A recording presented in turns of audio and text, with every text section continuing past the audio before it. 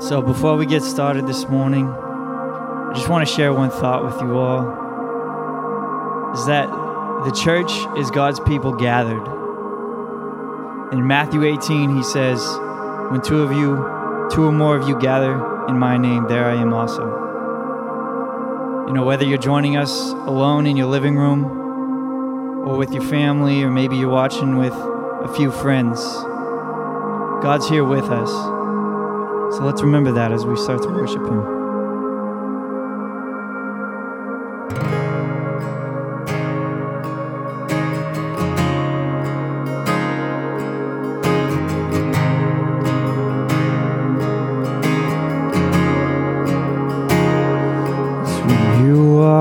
Into the room, everything changes.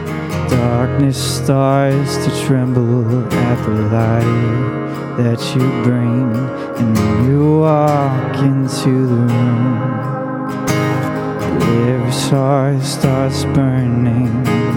Nothing matters more than just to sit here at your feet and worship you.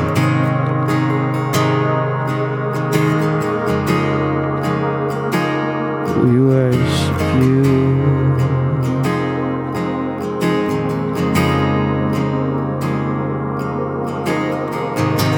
'Cause we love you, and we'll never stop. Can't live without you, Jesus. We love you. Can't get enough. All this is for you, Jesus.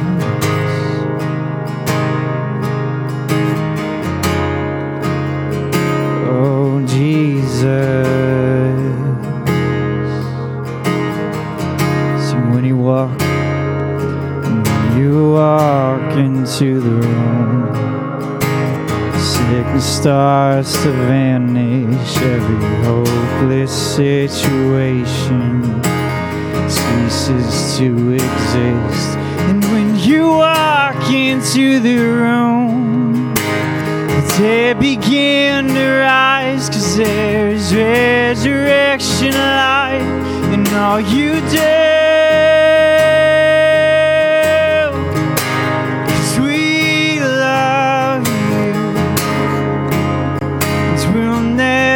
Stop. Can't live without you, Jesus. We love you, and we can't get enough. All this is for you, Jesus.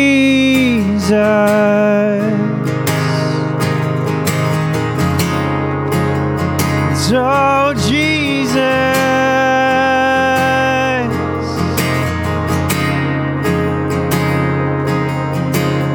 come and consume all we are. Give you permission. Our hearts are yours. We want you. We want you. Sing it again. Come and consume all we are. Give you permission. Hearts are yours, we want you, we want you. Come and consume, God, all we are. We give you permission. Our hearts are yours, we want you,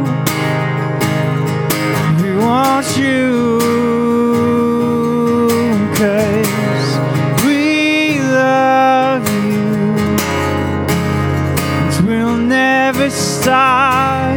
Can't live without you, Jesus. We love you, and we can't get enough. Oh,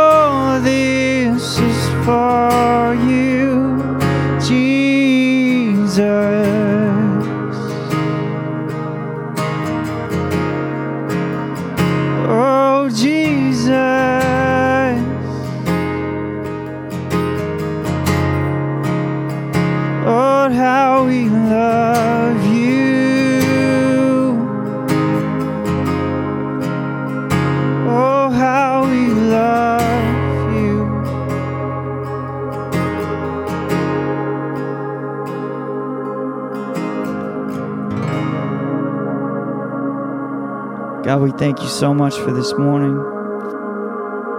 God, we thank you that you are here with us. God, I pray that you speak to us through Pastor Jared's word this morning. And God, I pray that no matter what's going on in the world around us, that you bring us comfort, you bring us peace and healing. In Jesus' name, amen.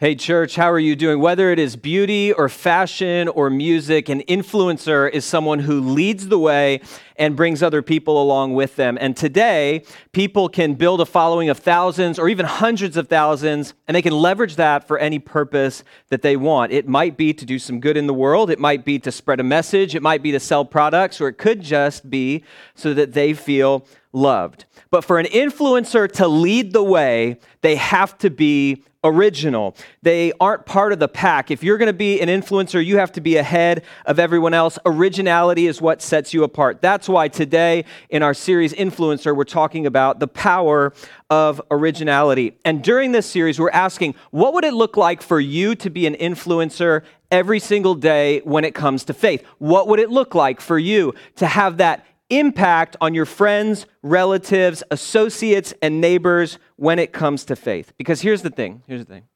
With everything that is going on in our world right now today, with the spread of the coronavirus, also called COVID-19, with the way that our lives have been disrupted, and many of you have been sent home from work, and even scarier still, some of you work in healthcare and you haven't been sent home from work. Students heading home, having to get out of their dorm rooms right away.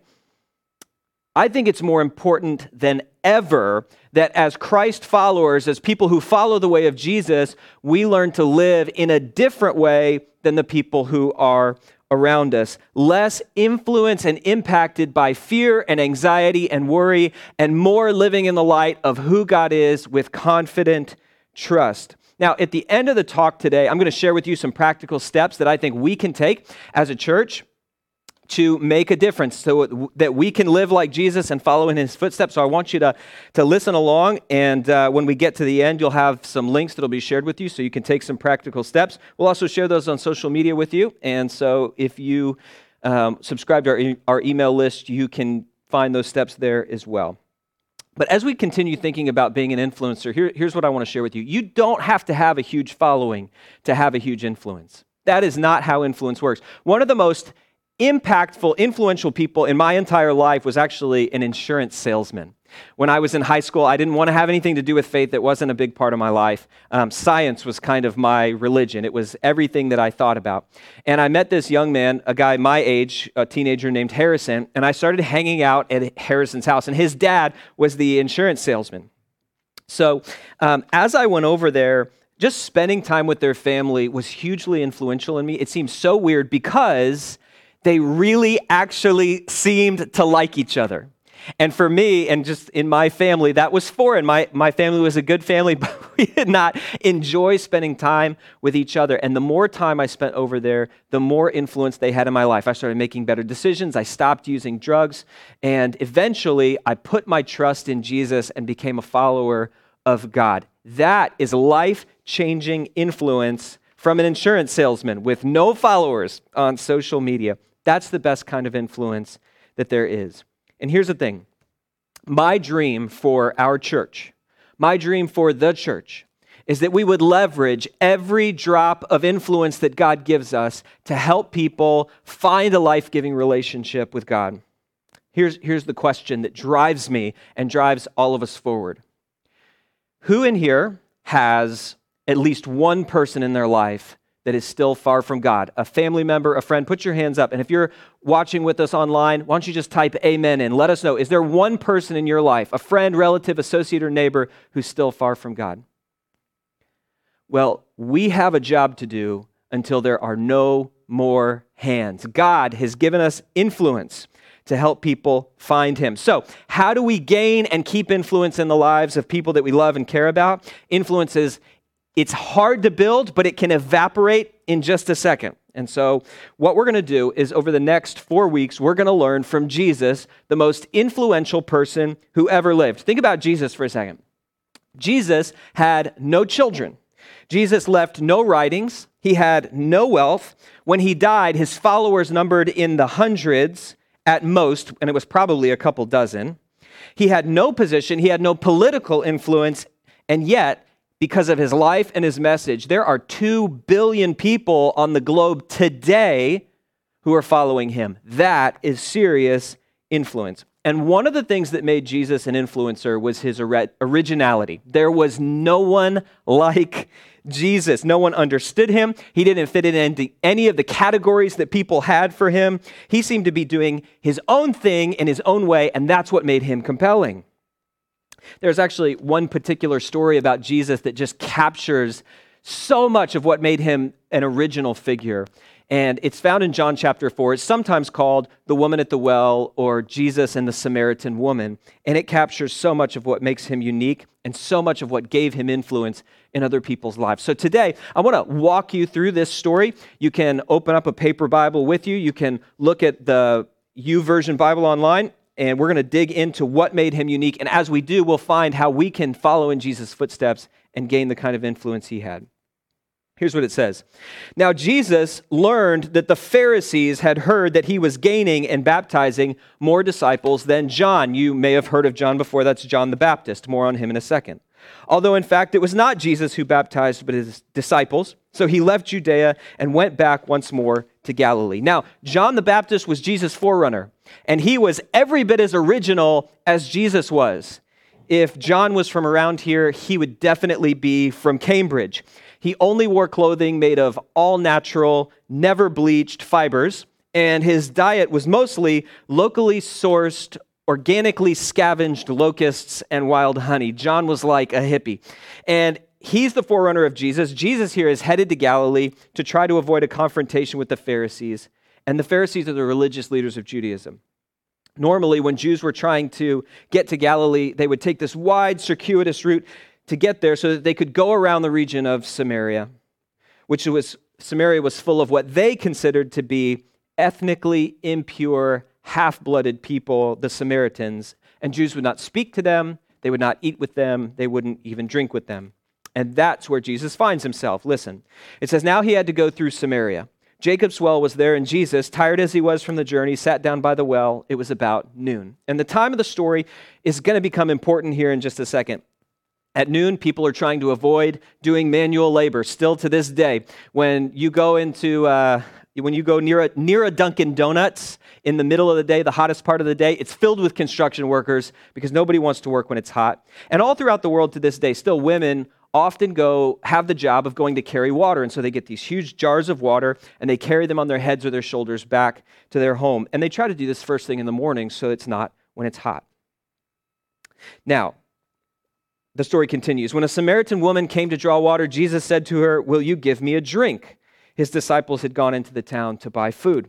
The Samaritan woman said to him, "You're a Jew and I'm a Samaritan woman. How can you ask me for a drink? For Jews do not associate with Samaritans." And here's where we have to pause because Jesus here is breaking basically every cultural rule and taboo that exists. When we read the story, we don't hear that, we don't see that. It's just like he's thirsty, but he is breaking literally every rule. First of all, he's speaking directly to a woman in public that's not his wife. Huge cultural taboo. Second, he's crossing the boundary of ethnic disgust. Jews do not associate with Samaritans, but Jesus doesn't seem to care. Jews don't even touch the dishes that Samaritans have touched because they're considered disgusting, but Jesus just does things his own way. He's completely original. And I want to just pause here and say for a second, if you're a woman, even if you don't believe that Jesus is the Son of God, you should follow Jesus and his way just because of the way that Jesus radically elevated women in a way that no one in human history had done at that point. Jesus treated women with dignity when everyone else scorned them. Jesus talked to women that no one else would talk to. Jesus taught women because he knew that women are capable of learning and that they're smart. Jesus protected women physically. Everything about Jesus was pro-woman. It was part of his originality, and we're seeing that bleed through here when he sits down with this woman across every boundary from him and has a conversation with her at Jacob's well. As the story goes on, Jesus answered this woman, "If you knew the gift of God and who it is that asks you for a drink, you would have asked him, and he would have given you living water." And so Jesus here is turning the conversation to spiritual things pretty quickly. Living water is something like running water, but he's not talking about what quenches your thirst. He's talking about what quenches your soul, what meets the deepest longings of your soul. And the woman replies, "Sir," the woman said, "you have nothing to draw with and the well is deep. Where can you get this living water? Are you greater than our father Jacob, who gave us the well and drank from it as himself, as did also his sons and his livestock?" Jesus answered, "Everyone who drinks this water will be thirsty again, but whoever drinks the water I give them will never thirst. Indeed, the water I give them will become in them a spring of water welling up to eternal life." The woman said to him, "Sir, give me this water so that I won't get thirsty and have to keep coming here to draw water." So do you see the mismatch in the conversation that's happening here? Jesus is talking about spiritual truth, but she's not picking up what he's putting down. He's saying, I've got something on tap that's going to satisfy the deepest longings of your soul. And she's like, "Yeah, but where are your bucket and rope?" And I don't think we should be too hard on her, because I think if we met Jesus, and he's like, "Listen, I have eternal life for you. I have the deepest spiritual things that you could possibly need." We'd probably say, "That's amazing. But also I heard that you could just, turn water into wine. And I was kind of hoping to see if you could do that again." And so he's having this spiritual conversation. And even though she's not getting it, he keeps digging in to the longings of her soul because he cares about what's going on in her soul. This is actually why she's hanging out at the well at noon. She didn't want to come with the other women and experience ridicule and scorn, and listen to why that is. Jesus tells her, "Go call your husband and come back." "I have no husband," she replied. Jesus said to her, "You're right when you say you have no husband. The fact is, you've had 5 husbands. And the man you have now is not your husband. What you've said is quite true." So here's a lady that's been married 5 times, and the guy she's married to isn't her husband. She has been seeking something in a man. And isn't this so common? Men and women both seeking the deepest longings of their soul in the arms of another person. She's been hoping that a man can give her the acceptance, the security, and the love that her soul is longing for. She's hoping that the next man is going to treat her differently. And in the midst of this turmoil in her soul, Jesus just brings it up. And he's not condoning it, but he also doesn't really seem to be condemning her. He's just pointing it out. He's observing it. This is one of the wildest things about Jesus. He is not afraid of the truth, even while he's hanging out with the most broken people in town. In fact, Jesus' moral standards are higher than anyone who ever lived. It's one of the really unique things about him. His moral standards seem higher than anyone could even imagine. And at the same time, his grace towards people who are broken and can't meet those standards is just outlandish. Let me give you an example about Jesus' moral standards.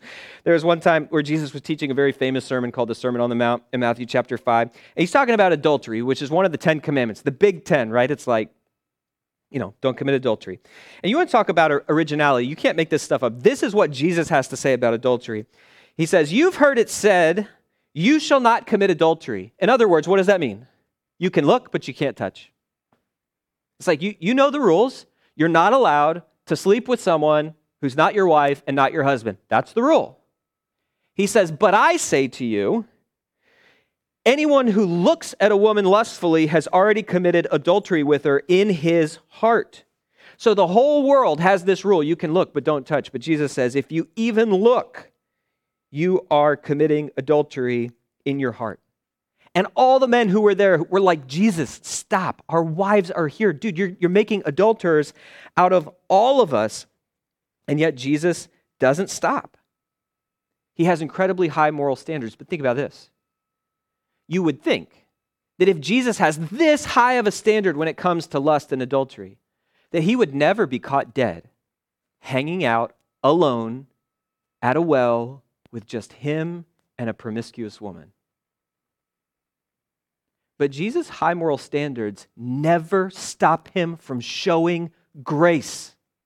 That's the true originality of Jesus. What makes Jesus truly original is his insistence on moral perfection matched with his love of broken people. There is nothing like it. So let me put it another way. The true originality of Jesus is found in his perfect blending of truth and grace. All truth all the time. All grace all the time. Now, that's what makes Jesus original, but I want to talk to us as the church for a second, because we follow an original Savior, and that has to bleed into our lives in some way.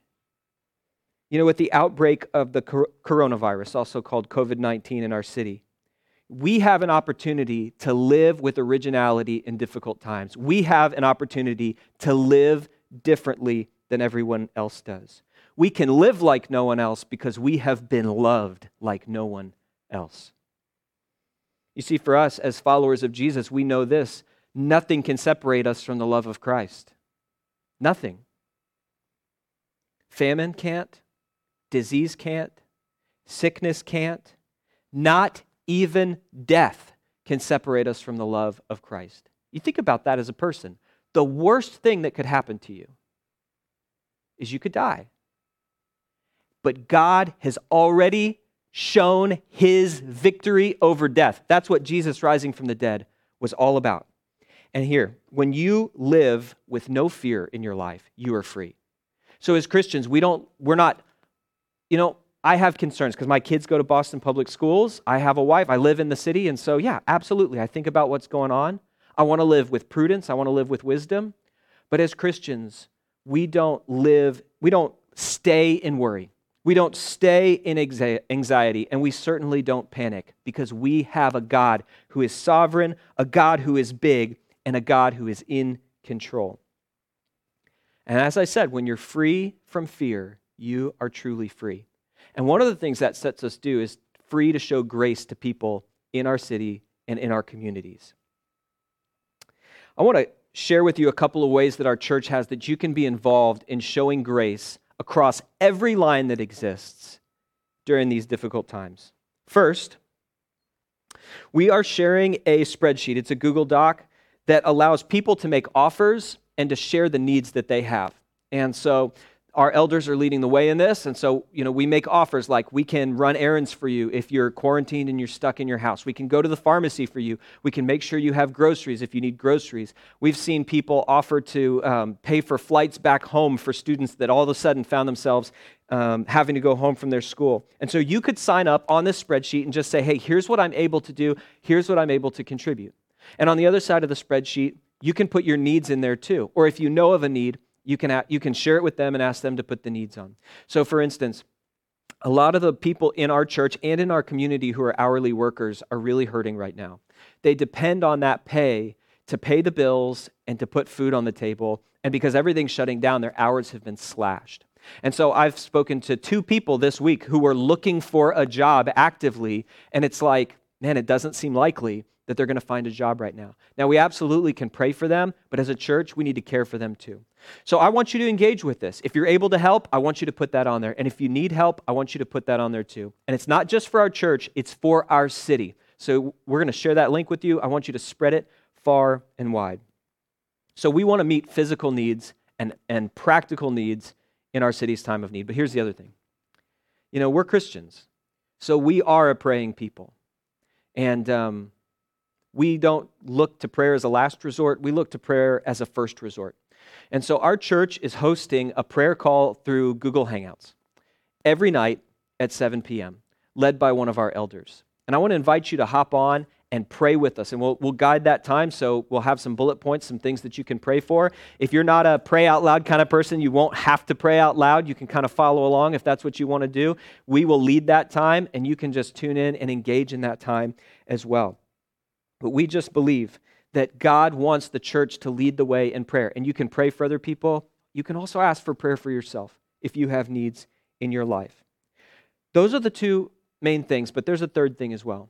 And I want to speak to those of you who made a wise choice and joined a community group earlier in your life, earlier this year.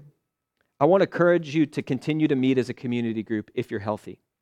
And the community that God brings into your life is so powerful in supporting you, in praying for others, and meeting needs. I just know this.